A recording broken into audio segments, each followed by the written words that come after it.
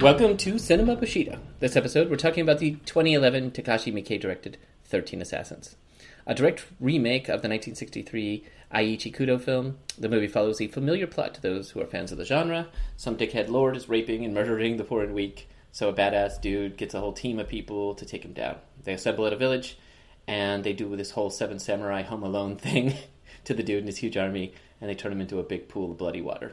So, awesome film. With me, as always, is the roofie in my pina colada, Mr. Lee Van Cleef. How's it going, Lee? Hey, buddy, every day's a holiday. How you doing today?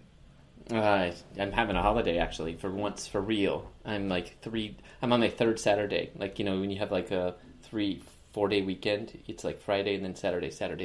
Anyway, so Sunday's, even tomorrow's still going to be a Saturday, and then Monday's going to be my Sunday. So. Now I'm just confused. What day is it? What's happening? With me as sometimes is the ice on my missing kidneys after that pina colada, Mr. Stephen Chow. How's it going, Stephen? It's going really well. Thank you for having me back. And hey, thanks for protecting my body from dying while the people transport my kidneys to the Middle East, I guess.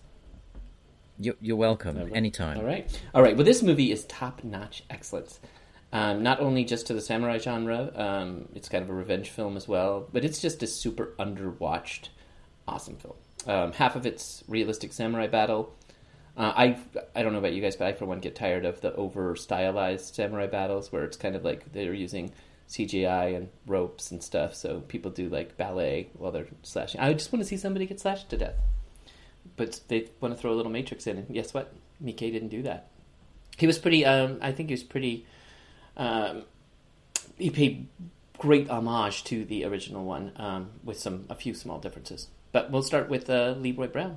What'd you think? Well, you know, this was a movie I saw before we ever started doing Cinema Bushido, and so it has a lot of sentimental value to me. And when I watched it again, I kept thinking that this is the perfect movie for anybody who's not into the genre to get into the genre. It's beautifully shot, the sound is perfect, the story, the cast of characters is great. Like you said, it's the old noblesse oblige. They gotta cut somebody from the royal lineage, and they gotta do it on the sly because the shogun can't be caught killing his half brother. And Japanese villains they have in America in the West, I think our villains are shameful, but their villains are visceral, just sadistic, evil portrayals of a villain. It's shockingly horrendous what this guy does, and yet that's kind of just how these movies go. So you really want them to die within the first 10 minutes you see them. And I think it was just a really fun movie that it like you said, there's a lot of tropes to the genre, but I think it's a great movie for people who are new to this kind of a cinema to get hooked and to kind of walk down that path. Yeah, that's a great point. And you're right. There's something really despicable but honorable about him. Of course he's privileged, so he thinks he's just gonna own people, and up to every part where he should be scared, he doesn't. He's never a cowering bad guy, and he stands by his own sleazy principles. It's pretty well done. Stephen, how about you? Yeah, I agree with Lee, actually. It is a film that will get you hooked on the genre. It has a very simple but absolutely perfect plot setup, which is, as you say, we've got this really, really evil dude, and Miike uses his horror chops to just set up how bad this guy really, really is. And then it becomes this kind of guys on a mission thing where, the team assembles, and then finally, as you say, you get the Home Alone kind of Village of Death sequence, which lasts for, I think, about 40 minutes. I really love the way it starts out as you say, Home Alone. All these tricks are being played on these men to sort of whittle down their numbers, but then by the end, it's just carnage, just men covered in blood, sliding around in the mud, killing each other. It's one of the most incredible sustained action sequences I think I've ever seen. I really like what you say about the villain. He is about as evil as it gets, and I think that the thing that's sort of fun about him, and I guess I slightly disagree with you on this, is that, yes, you're right, that he's never this kind of cowering weakling, except that at the end he sort of does become one when he realizes that he can die. And I like the idea of someone who has this existence of privilege and power. God complex. To the point where he's almost bored with his life because nothing can touch him and he can do whatever he wants, and so he gains pleasure from doing really, really extreme things. You know, like during the final sort of action sequence, he's deliberately causing trouble for his own side and sort of smirking and enjoying the whole horror of the situation. But I don't think at any moment he really honestly believes that he can die, and that's why he never, turns into a gibbering wreck, because all the way through his life he's been totally untouchable, and then all of a sudden he realizes that he can die, and he does turn into a sort of gibbering, bleeding wreck. So I thought that's a really complex way of portraying this really sadistic, nasty piece of work. But it's just a very, very enjoyable movie from start to finish. Yeah, and it wasn't like that in the original. So those are the few like touches. Having seen the 1963 version not too long ago, and then following it up with this, it's a kind of amazing to see the little touches that Miike brought in. Things like the dismembered woman and the screaming and real horror things to kind of make your spine tingle. It's like, holy shit. Stuff all the way down to this guy. He's not like that in the first one. He's just a entitled asshole, where this guy was creepy. Like, and yeah. Anyway, why don't we? Do you think Miike understands evil in a different way and understands horror in a different way? Perhaps. Well, I read something from him where he said that he wanted to create something that had honor to the original, and I feel like he did that. Like, it wasn't stupid. He didn't add in weird stuff. He kept the story dead on, which I think is what everybody likes. That's it. I feel like that's what I've heard Lee say even before we ever talked about doing this as a podcast. It was like, it's the story. And maybe it was back when we did Seven Samurai or something like that, because they are very similar to pull the two together. Yes. I like the aspect of the Ronin and the wild card being Kenichi in the first one, and what's his name in this one? Ryo or whatever. Koyata, yeah. I've got something like that. Kiga Koyata. Yeah, just awesome. But yeah, anyway, I don't know where I was going with that except to say he took something that was this classic story and he added these touches of Miike-isms in there that make it really, really cool. What I find the most interesting about his psychology and his story is that he's been shown like this great kindness and consideration as the half brother. He's been given like a special dispensation and treatment, and yet he can't ever show any kind of like tenderness or care or concern for anybody, and he's completely obsessed with death and murder. And before he meets his fateful end, he's like, hey, when I get on the council, we're going to bring back the Age of War. Yeah. He's like completely surrounded by death. And then, as you say, when he finally realizes when he's in the mud that, it's his turn, that death comes for us all, he's a little girl. Oh, yeah. Dude, it's such a movie thing. It's like us. We love to watch movies, and we love to watch people get their comeuppance, and we like to watch people die, but you don't want it to happen to you. That's right, yeah. It's like if I had my choice, the whole world would be a robot war. And then, once you get shot by a robot, you're like, oh, fuck robots. Yeah. It's like everyone's been put there for his entertainment. Right. So he can just sort of grab a woman and drag her into a room and rape her and then kill her husband. It was so nonchalant, too. He was just like, like, oh, who are you? She's like, nobody. He's like, you're one of those monkeys. He whittled her down to just a dirty ape that he could just do what he wants to.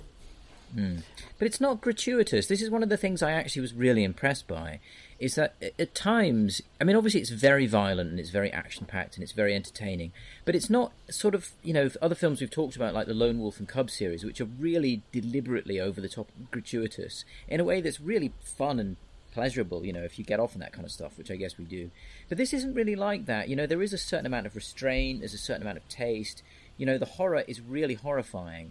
But I never, at any point, felt really that it was gratuitous. A lot of the violence is slightly off camera. Even at the beginning when the guy commits harakiri, you don't see him disemboweling himself. Right. You just see his face. Yeah. I thought that was really good, and I was surprised, actually. It leaves something... Well, the screenplay of this was the guy who did Audition, and so there is this, what the hell is going on the back end. But I want to say that Blade of the Immortal, which came out just last year, that's Miike as well, and doing a samurai film. It was just what you'd expect from him. Like, blood squirting out of... torsos and stuff, like very, very much from the 60s and 70s samurai films. Yeah, Miike seems to be able to do almost anything, doesn't he? He's a very, very, very versatile guy. And I mean, I love the look of that movie. It's so elegantly photographed, and all the stuff at the beginning where they're meeting in all the different, I don't know what you call them, they're sort of houses, they're because obviously they're very sort of rich noblemen.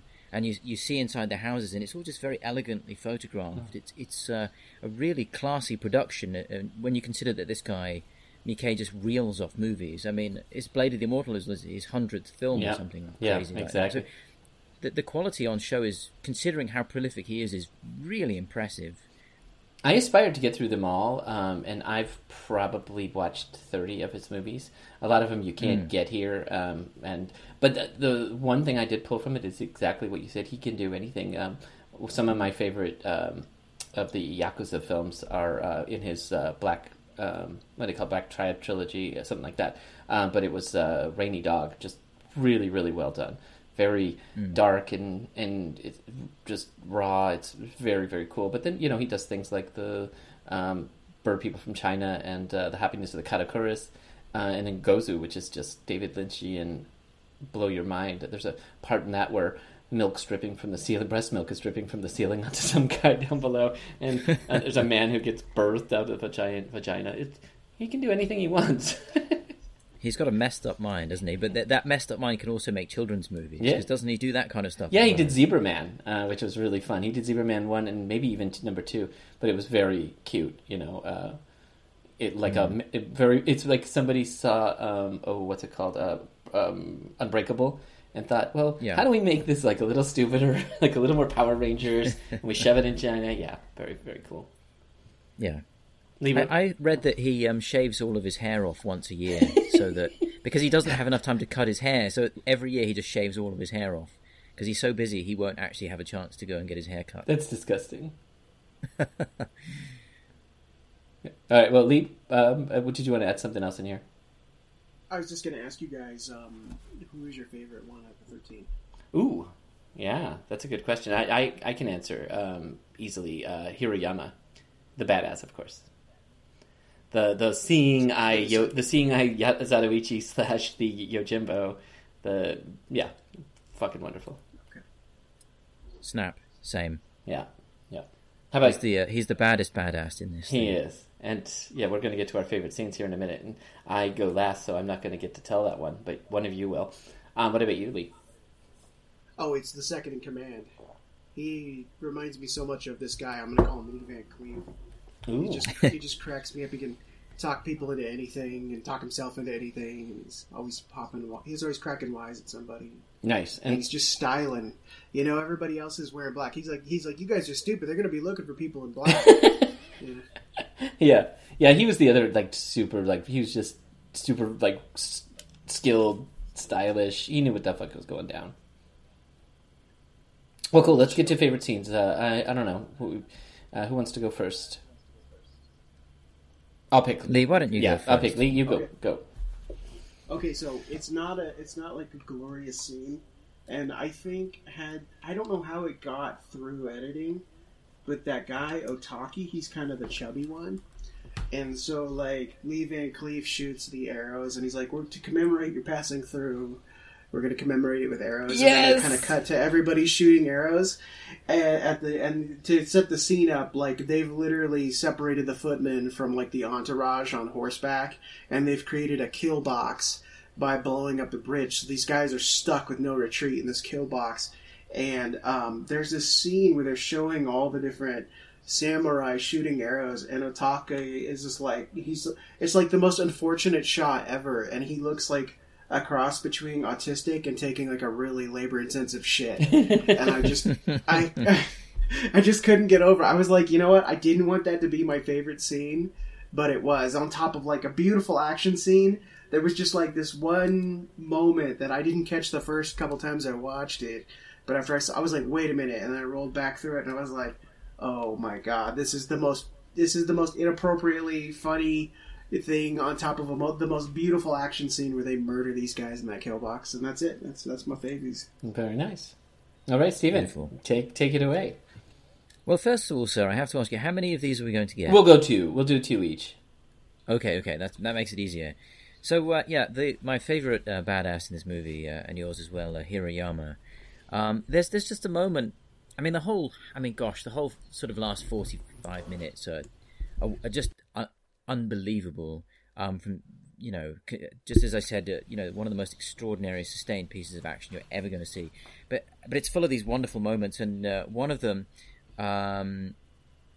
So Hirayama's student, who's a very young boy, but who is also himself a samurai, who up until this point had never killed anybody, is sort of chased into a room, and then he turns, and you realise that actually this is a booby trap, because all of the men come in after him, and he has a candle in his hand, he throws it down, and there's some sort of combustible substance on the floor. It all bursts into flame. They all run off. One of them is on fire, and then Hirayama, just looking, incredibly powerful with his black robe on, catches them all as they run away, hacks them all to pieces. But there's just one of them is the only one who's been caught on fire, and you see him just get cut in half, and you know he's been cut in half just because you see the flames part. And I thought that's that almost is a lone wolf and cub moment, actually, but not quite as gratuitous. And I just love that. But the reason why that closing sequence works so well is because you don't get lost in the melee. Everyone gets their kind of cool moment, or more than one cool moment. But for me, that was one of the best. Very nice. Yeah, that was great too. Well, mine's easy. It's of course the Hirayama and Ogura scene again. It's the scene setup is the guys come running around this corner, and they're thinking, okay, it looks like we're in the clear. We're going to get out of this maze/prison. And you can see this was very much Seven Samurai. What I think am I getting his name right? Toshiro Mifune's role in that. Is it Kenichi? Or is that from... No, that's from something else. Anyway, the idea is we have a bunch of katanas and they're all just shoved in the dirt. And that's from the scene as it's coming in. You just see all the katanas kind of stacked there. And, we know that now that the katana doesn't have a really long life. So if you're going to be planning to kill a lot of people, you're going to break a number of swords throughout that time. So I'm like, okay, this is the setup here. We're obviously going to have a battle here.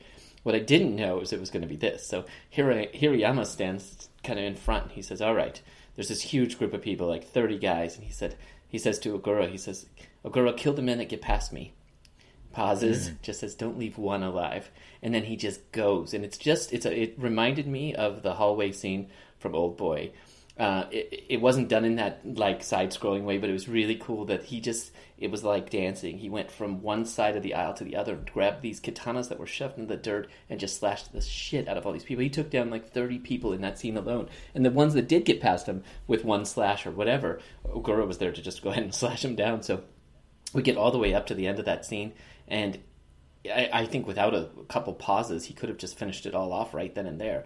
But there was a little bit of posturing, and the weird little guy that kept screaming, die! He was afraid to run. That, of course, what's his name?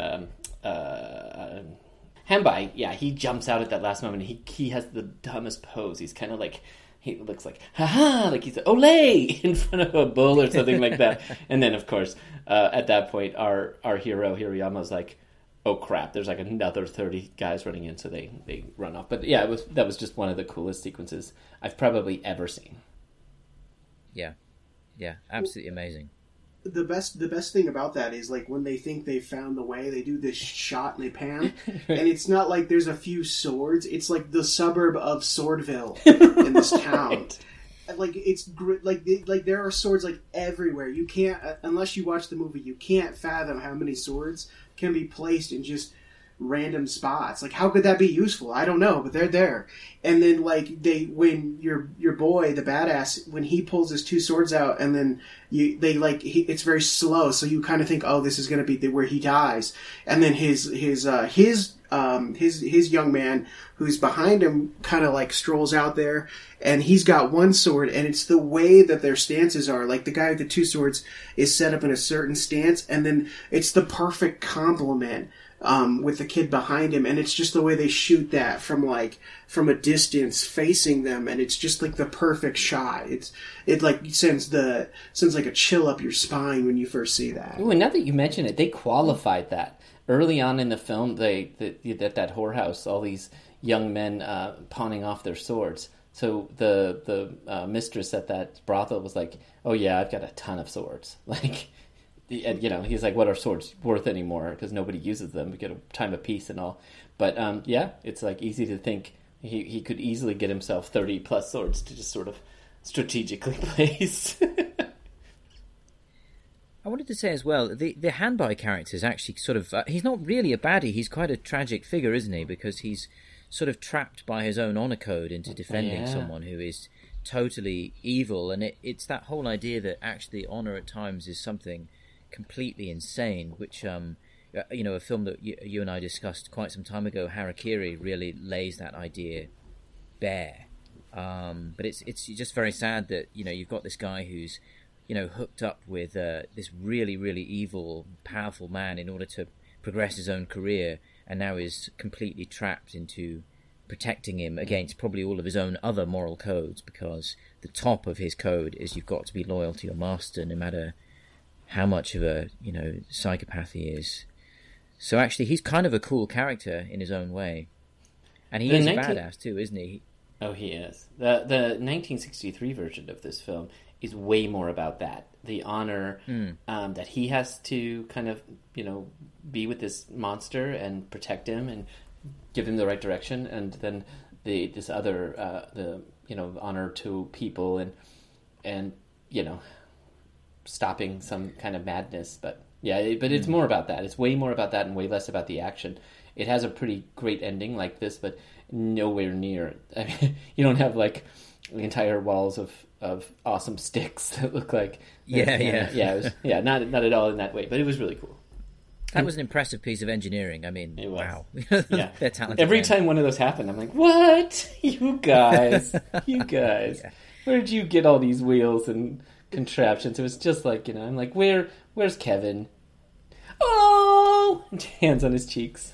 It made me think of the Three Amigos. Isn't there a scene like that at the end of that where they, they turn the town, or don't they erect a fake town or something at the end of that movie? I don't know. Very nice. Well, it's ridiculous, but you just go with it. Exactly. I loved it. Lee, you're back up. Number 2. Okay, so the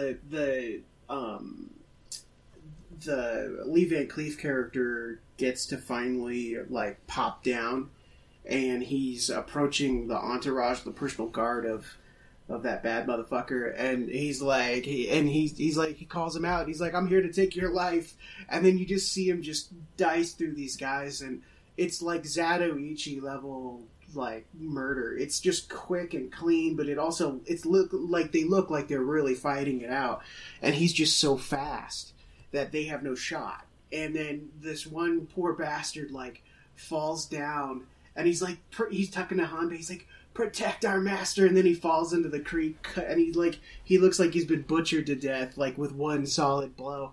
And then they get reinforcements, and then Hanbei syncs up with Shinzan and the other guy.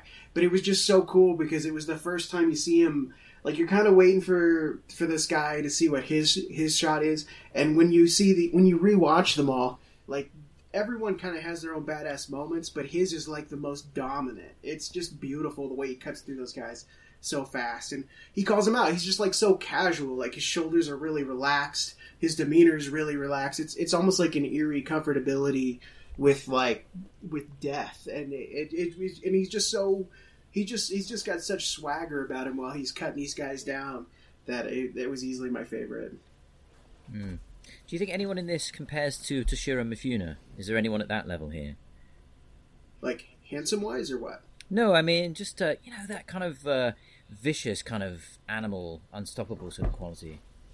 I would say your boy the thief is probably animalistic, but more like a rat. Nah, Hirayama was definitely very Mifune. I mean, he was way taller, and that's what you have to be these days. Like, you have to be more of a giant and more of a alpha dude, where, Mifune was one of us. He's just a regular old guy that happened to be gorgeous. And yeah.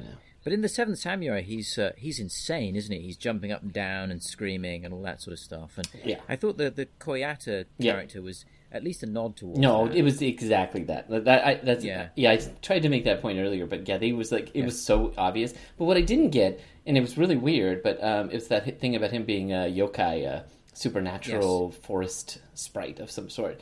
Because they find him there, and he's like shamed out on this stuff, but then he's super useful from then on, so we just knew he was going to be great. And some of the best scenes in this are him out there murdering people with his rock slings. It's just, there's a great scene right after the scene that I brought up with all the katanas. It just shows him, and he's whapping the fuck out of people in the head with these things, like this heavy rocks. I guess there's heavy rocks just smacking the fuck out of people in the head. It's more hardcore than even the nunchaku or something like that, where you're getting hit with this sling stick. This guy's murdering. I mean, your head would be bashed in if he hit you with that thing. Yeah. But don't you think that's another reason why that final sequence works so well? Because in like less talented hands, it would actually become fairly exhausting. We can probably all think of modern action movies where you just feel like you've got a headache by the end because it's just pounding at you constantly. Whereas this thing, there are elements of, like, there are nice character moments within this whole thing, but there's also comedy. Like the Koyata character, sort of, saying, samurais are arrogant, and then, throwing his catapult at them and hitting them with rocks and things, and, jumping over people and making jokes and stuff. The tone kind of shifts between, hardcore action and then, like, comedy, and then these almost, I don't want to say quieter moments, but certainly moments where people are just cracking wise every now and again. And I think that's how you get away with doing 40 minutes of just killing. And it works. You don't feel exhausted. And you do have like act after act after act of heroism, which you don't normally see, because we have 13 guys here, and they all get to have their heroic moments. So it doesn't get tiring because you want to see it all. I mean, what if in all of our awesome movies? Well, I guess maybe they do that. I watched Justice League, but I don't remember it anymore. But I imagine all 5 of those guys probably had their scene. I just didn't give a shit. No. I just want to point out that the Koyata thing. If you remember when they first met him. He was, my name is Yusuke or whatever, and he's like, I come from this past of great warriors or something, and it was just like I expected them almost to say, oh wait, your name, that's like a girl's name, which would have fit right with Seven Samurai, right? Where he had his resume, and it was some young girl, some like 11-year-old girl, right? Yeah, I thought it was going to laughing at him. Yeah, I thought that was going to happen, and then they played this way more clean with Koyata. That he just okay, you get to come too. He's got his gross black teeth and his constant murdering rabbits, and I'm like, okay, here we go. I like how he cuts him down from the trap. He's like, you couldn't fucking lower me down. So he falls like 12 feet. That was one of the best scenes. I said it too. He's like, right, dumbass. Right after he did it, I was watching this with a friend, and I'm like, couldn't he have just lowered him down? It's like, it's just mean, isn't it? It's so cruel, yeah. So cruel. I want to say as well, I'm disappointed that Lee didn't pick the one moment of nudity as his favourite scene. No, I know. I thought that was Ghost's favourite scene. Well, you know what hit me? You guys must be talking about the little boy who was peeing in the village. No, I wasn't. No. Actually, you're right. No, that's female nudity. Oh, because I was like, how did that boy have such a big penis? You know what's so funny is we talked on the phone just before we recorded this, and I was talking about how that was going to be Ghost's favorite scene, and without rehearsing this with Steven has perfectly set up Ghost to be a pedophile, and it's perfect. The thing that actually amused me is because obviously you think of Kurosawa, you have to, and how influential that is, and another movie that we did a long time ago, Yojimbo. there's a bit at the beginning where I think it's Yojimbo goes into town, and then it's like people are looking through the windows and they see him and they shut the shutters, and a dog is going down the road and it's got a severed hand in its mouth. Yeah. And I think this is almost the same kind of thing. They ride into this town of death, and the only person who's there is a naked boy pissing on the ground. I thought that's like one ups that. No, really, what is going to set you more at ease that this is not a setup? Yeah. Because that was the key. It's like, all right, so what do we do, guys? Like, what could be? How about an old lady selling her goods? No, too obvious. What else do you guys think? Some kids playing in the road. That's better. Anybody else? Little boy peeing. Just fucking pissing on everything. Oh, perfect. Yeah, they'll never think that we have a whole fucking, like, maze coming up and this, this battle. Yeah, if they see a little boy peeing. Yeah, it was brilliant. Do you think they instructed him? They were like, no, they made him hold his pee for like a week. Yeah. They're like, no. They're like, and action! And right when you see him come up, you can pee, but if you pee before that, I'm killing your whole family. Yes, exactly, yeah. They're coming. Okay, pee! And he was dead. Yeah, that was great. No. Yeah, no, the nuded scene you're talking about was the dismembered lady, right? Oh my god. That's out of Audition, isn't it? It was. It's the same thing. Yeah. And what about the chick at the pond? When he's looking at Upashi? I was like, hello. Naked, was she? I don't remember. Well, no, but I mean, she was hot. I was like, but then it was like, we didn't get to see it. Like that's the only thing you can really like. We should have gotten like when they went to go visit with the geishas and drink sake. We should have got a little fuck in there. But Miike, I mean, he's human. Well, I'll throw this out here. Just weirdly tasteful. Just for Lee Shimada, he looked like a lady almost the whole time. So you got that going for you. Fair enough. You know what? That brings it all back. Okay, it's time for Steven's second favorite scene. Oh, I guess because we've talked around this a lot, it's going to have to be another Hirayama scene. And it's, that I was saying about the way the film starts off where it is like Home Alone, they're playing all these clever tricks, and then it becomes, really visceral and really violent as their tricks kind of run out and they're just left to fight. And as you say, you see all these characters have their hero moments, you see most of them die. Hirayama's death is dealt with really well. The idea is that his student, who's a boy, is sort of basically he gets a mortal injury and is lying down in the mud with his head sort of propped up on a bit of wood, and then you see his teacher Hirayama being attacked through his student's eyes, so the camera is tilted so that everything is sideways, it's the wrong way up, and it's just very sort of gonzo and very very jittery and almost disorientating. It's quite hard to work out what's going on, and it makes the whole sequence really immersive. And Hirayama sort of follows the instructions that I think Shinzaemon gave earlier on, which is, a samurai fights with his sword, and when he's lost his sword, he fights with a rock, and when he's lost the rock, he fights with his hands. And you actually see him do that. He's fighting, loses his sword, and then you see him smashing someone's head in with a rock, and then he himself, I think, gets stabbed in the back or slashed across the back, finishes the guy off with the rock, and then dies in the mud, and you just see these two guys looking at each other as their lives ebb away. And I just thought that was, as I say, really immersive, really visceral, and, again, tonally quite different to everything else that's going on. And that sequence just really, really stuck out for me as quite a daring piece of filmmaking. Yeah, I love that scene. And what he had actually said was, when you lose your sword fight with a stick, if you don't have a stick, use a rock. And so you literally, if you don't have a rock, use your fists. Yeah, you see that Cain and Abel moment, and he's like, it's like, even though they don't like go hard on the sound, the visuals kind of just show like, and it's like, it's kind of off camera, but you can imagine your mind takes the bludgeoning to death of somebody in the head with a rock, and you can just see it. Like, there's just like a natural physics that your mind takes over from the angle, and it's just beating him senseless, just like he said. And then when he collapses and he goes to look at his student, you get like this feeling that, at the end of the day, they really believed and held true to the very end in what they were told. There were lots of Bushido elements in this. I knew a few of these. I wrote them down because I thought of you, Lee, and how you've always liked that, with Ghost Dog and the other stuff we do. But at one point, there are no big or small tasks. All are equally important. And There was another great one too. Well, that one I loved. That if you don't have your sword, you move here. Yeah, it was awesome. But okay, so are you guys ready for my number 2? Yes. Okay, it's just so good, and you guys, I know this is definitely one that's probably high on both of your lists too, but it's just so ridiculously like it's the middle finger to the guy, so you know where I'm going already. So in the beginning of this dismembered lady, she has her tongue cut out as well, so she has to use a brush in her mouth to write on a long piece of paper that her village was completely, everyone was killed, so she writes total massacre.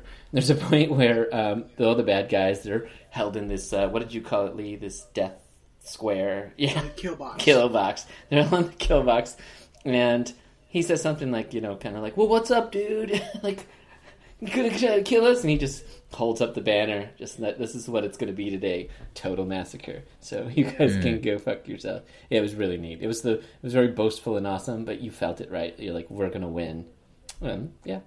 Spoiler alert, we did win. I love those little awesome moments. Yeah. There's another one where the guy with the spear, who is very much a Ronin for sale, and he has agreed to fight for 200 Ryu, and he kind of breaks that down and says, you know, it's this for this, this for this, this for this, and, you know, 80 left over just to enjoy the pleasures that I've never enjoyed, or whatever, something like that. And that's when Lee Van Cleef stood up and was like, you're my kind of motherfucker. You're my kind of motherfucker. But then at the beginning of the battle, he's standing on top of this wall, and he says something like, you know, he unsheathes his spear, and when they realize that it's 200 men, not 70, because they thought they were going to face 70 men, he says, you got me cheap for 200 Ryu. Yeah. And I just like those little moments. Yeah, it had also there's a badass point where they're stuck in that little kill box, and they think they found a way out. And Hanbei's like, you can tell Hanbei's like this old, grizzled, like, NCO motherfucker. Yeah. And he's like, secure the room. And they're like, what? He's like, secure the room. And they go in there, boom, they're all fucked. I was like, yeah! Oh, and that was Michael Bay, right? Or Takashi Bay. Anyway, it was a great explosion. What did you learn? What did you learn? Oh, that's wonderful. It kind of has a Kitano feel to it, you know? Yeah. Like when he kicks that kid's ass for getting on the hood to wash the windshield. Like, what did you learn? Yeah, that was awesome. Kitano and Miike really should make a movie together. That would be the most amazing thing ever. That would be. Too orgasmic. Yeah, like a really measured out Miike and a wild Kitano. Shit. Yeah, well, okay. Well, let's, I think we're at the end here. We're going to get to our top 6 challenge. I think that said, I'm going to go grab a beer.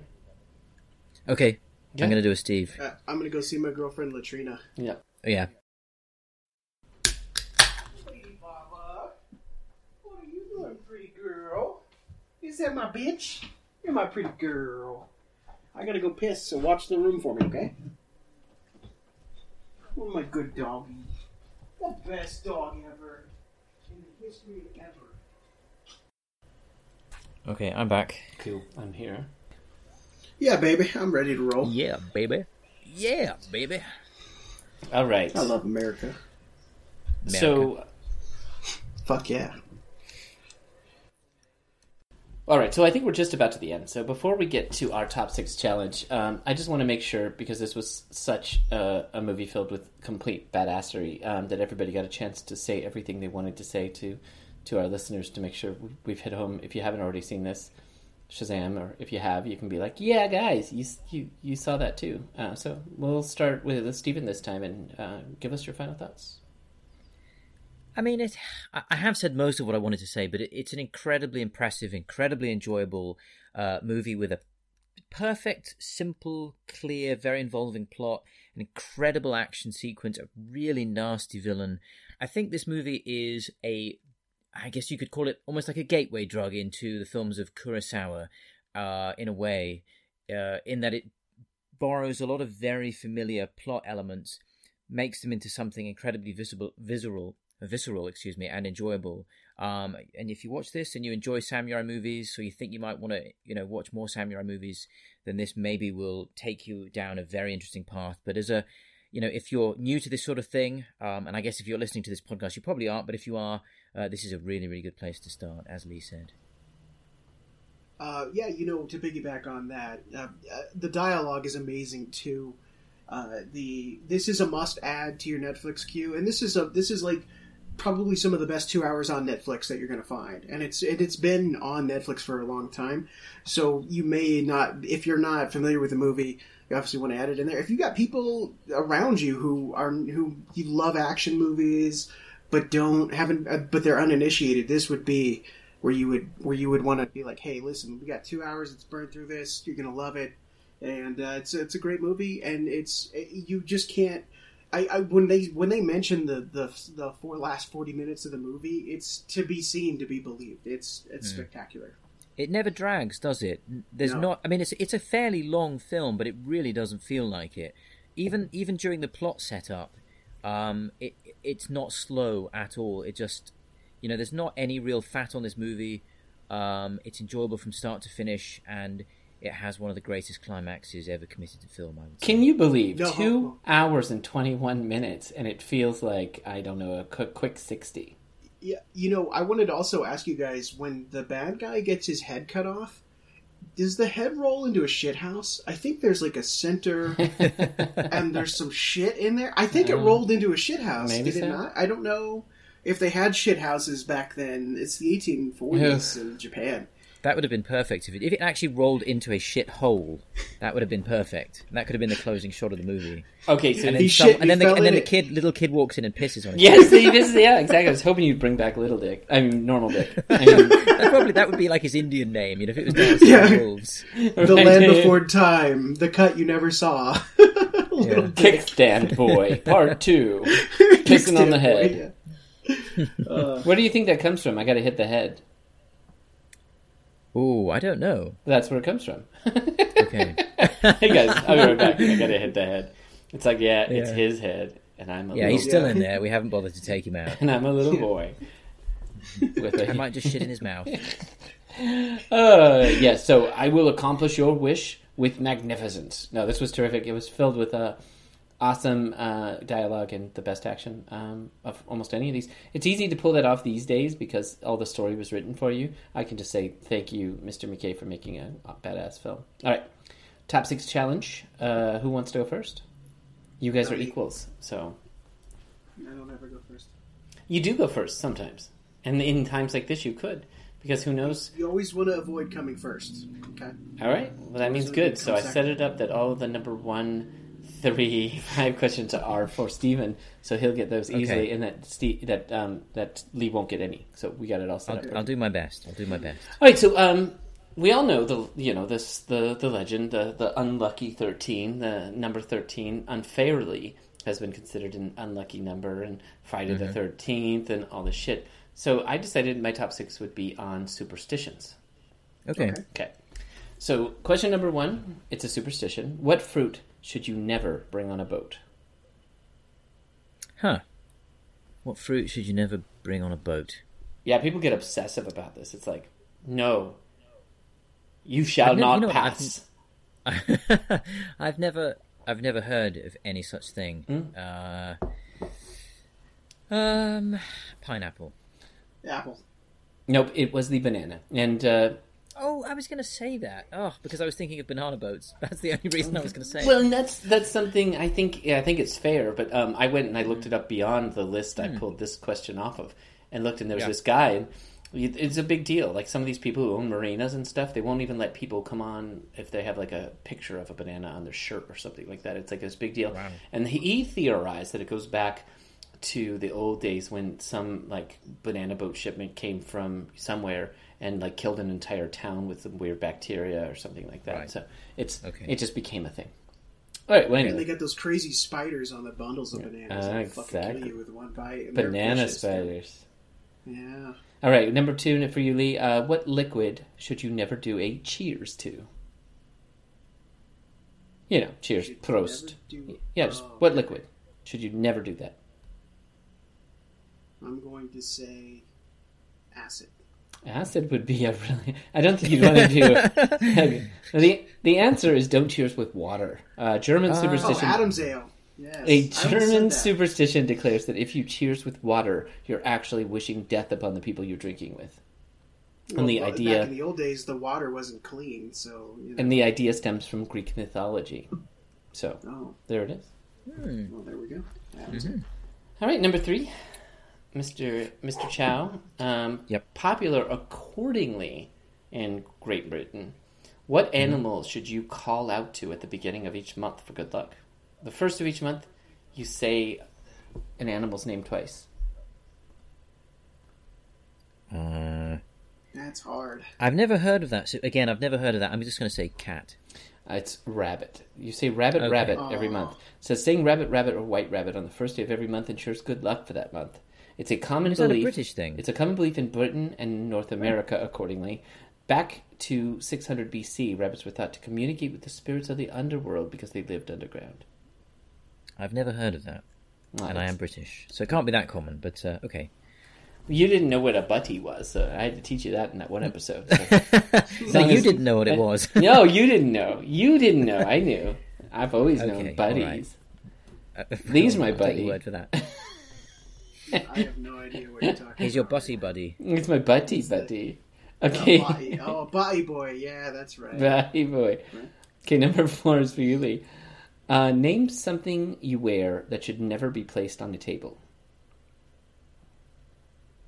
Condom. Your underwear. Underwear. Okay, this one. We both went for the same. We went for the kill shot. We were like, someplace near your dick. Alright, get this. In Britain, it's considered bad luck because it's supposed to symbolize the death of a loved one of putting your shoes on the table. Back in the day, placing someone's shoes on a table was a way to let their family know they'd passed away. Okay. That is Those a British and their horrible way. superstitions. Yeah. More like superstitions. Well, I mean, I've never been told about any of these things. I feel like they've been hidden from me. I bet if you asked your grandma if she were still alive. Well, I'll go and get a shovel. Yeah, go get a shovel. Down. You hold the skull with both your hands and you scream into the nose cavity, and you might get an answer. Have you not learned anything? You ask the hair to ask your grandma. Duh. Because they live in the underworld. They could be dig. There you go. Tying it all together. I should get half a point for that. Number 5 for Lee. According to superstition, what is the That's not word- mine. It's his. He's. No, it is mine. You're right. Yeah, it is mine. Oh, right, because you both said underwear and threw me off. God He damn. said condom. What? I think it must be my turn, mustn't it? Yes. Because I went Yeah. first. All right. Yeah, I can count. I promise you. According to superstition, what is the worst day to get a haircut? Thursday. No, it's Tuesday. And it's bad luck according to the Indians, which we all know you hate anyway, so. Oh, yes, that's a You Becky were not going to get your superstition. haircut on Tuesday. It will look absolutely terrible, my friend. You'll get such bad luck. He got his haircut on Tuesday, and now I have curry bum. That man looks absolutely terrible. He must have got his haircut on a Tuesday. You guys are all going to hell. Okay, last one, number 6 awful. for Lee. If you get this, Sorry. 6, you're the winner. If you get the winner, according to If you get the question right. listen up, it's number 6. If you guys could let me talk. Goodness gracious me. My various guts. No, I'm telling you, my computer's not working, tech support. Don't ask me if it's plugged in. Do you have your agreement number?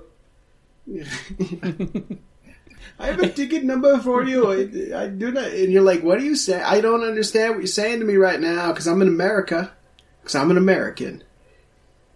Per being American, yeah, But the cruel irony is if it was like someone from like Boston or like the South, I'd be like, I don't understand what you're saying to me Right. No, because same I thing was happens to me. born west of the Rocky Mountains. Yeah. Even Texas. I'm like, Ask the man Yeah. the question.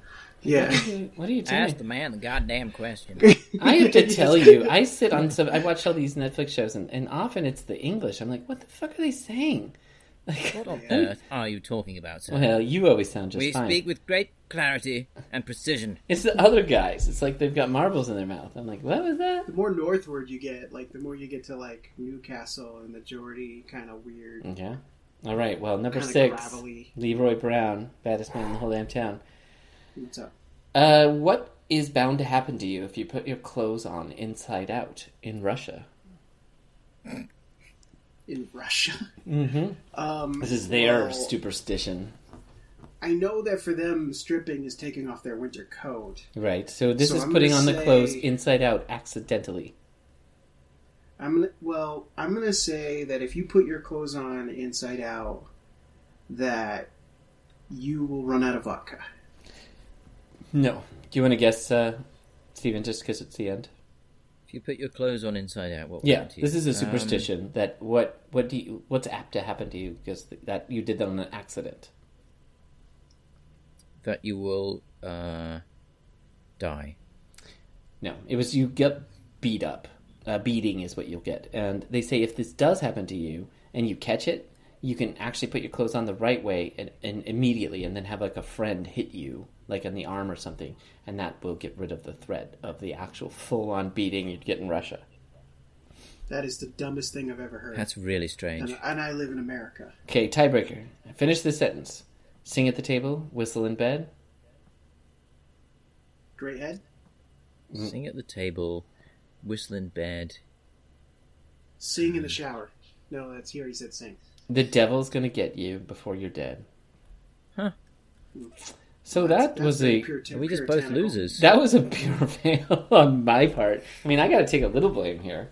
Would I have gotten any of these myself? Banana, maybe. No, I wouldn't have. Tears with Water, I would have gotten because that's obvious. Yeah, that would have been my guess, to be fair, but it wasn't my question. I thought about water. but He's I like was acid. He's like acid, right? Because you often do cheers with acid in your glass. Yeah, I mean that's something you don't want to do. I mean, call me crazy. You know, I would have chosen call me rabbit. provincial. I would That's have, not a superstition. If the person drinks it, they're going to die. right. There's nothing But if you superstitious. It's like, well, obviously fecal matter. Oh, guys, because you'll get sick. Can you imagine doing a cheers with acid? How awesome that would be! It's like the gasoline fight in Zoolander. Yeah, It's- yeah. All right, I probably would have gotten the rabbit one just because I love rabbits. But shoes on the table?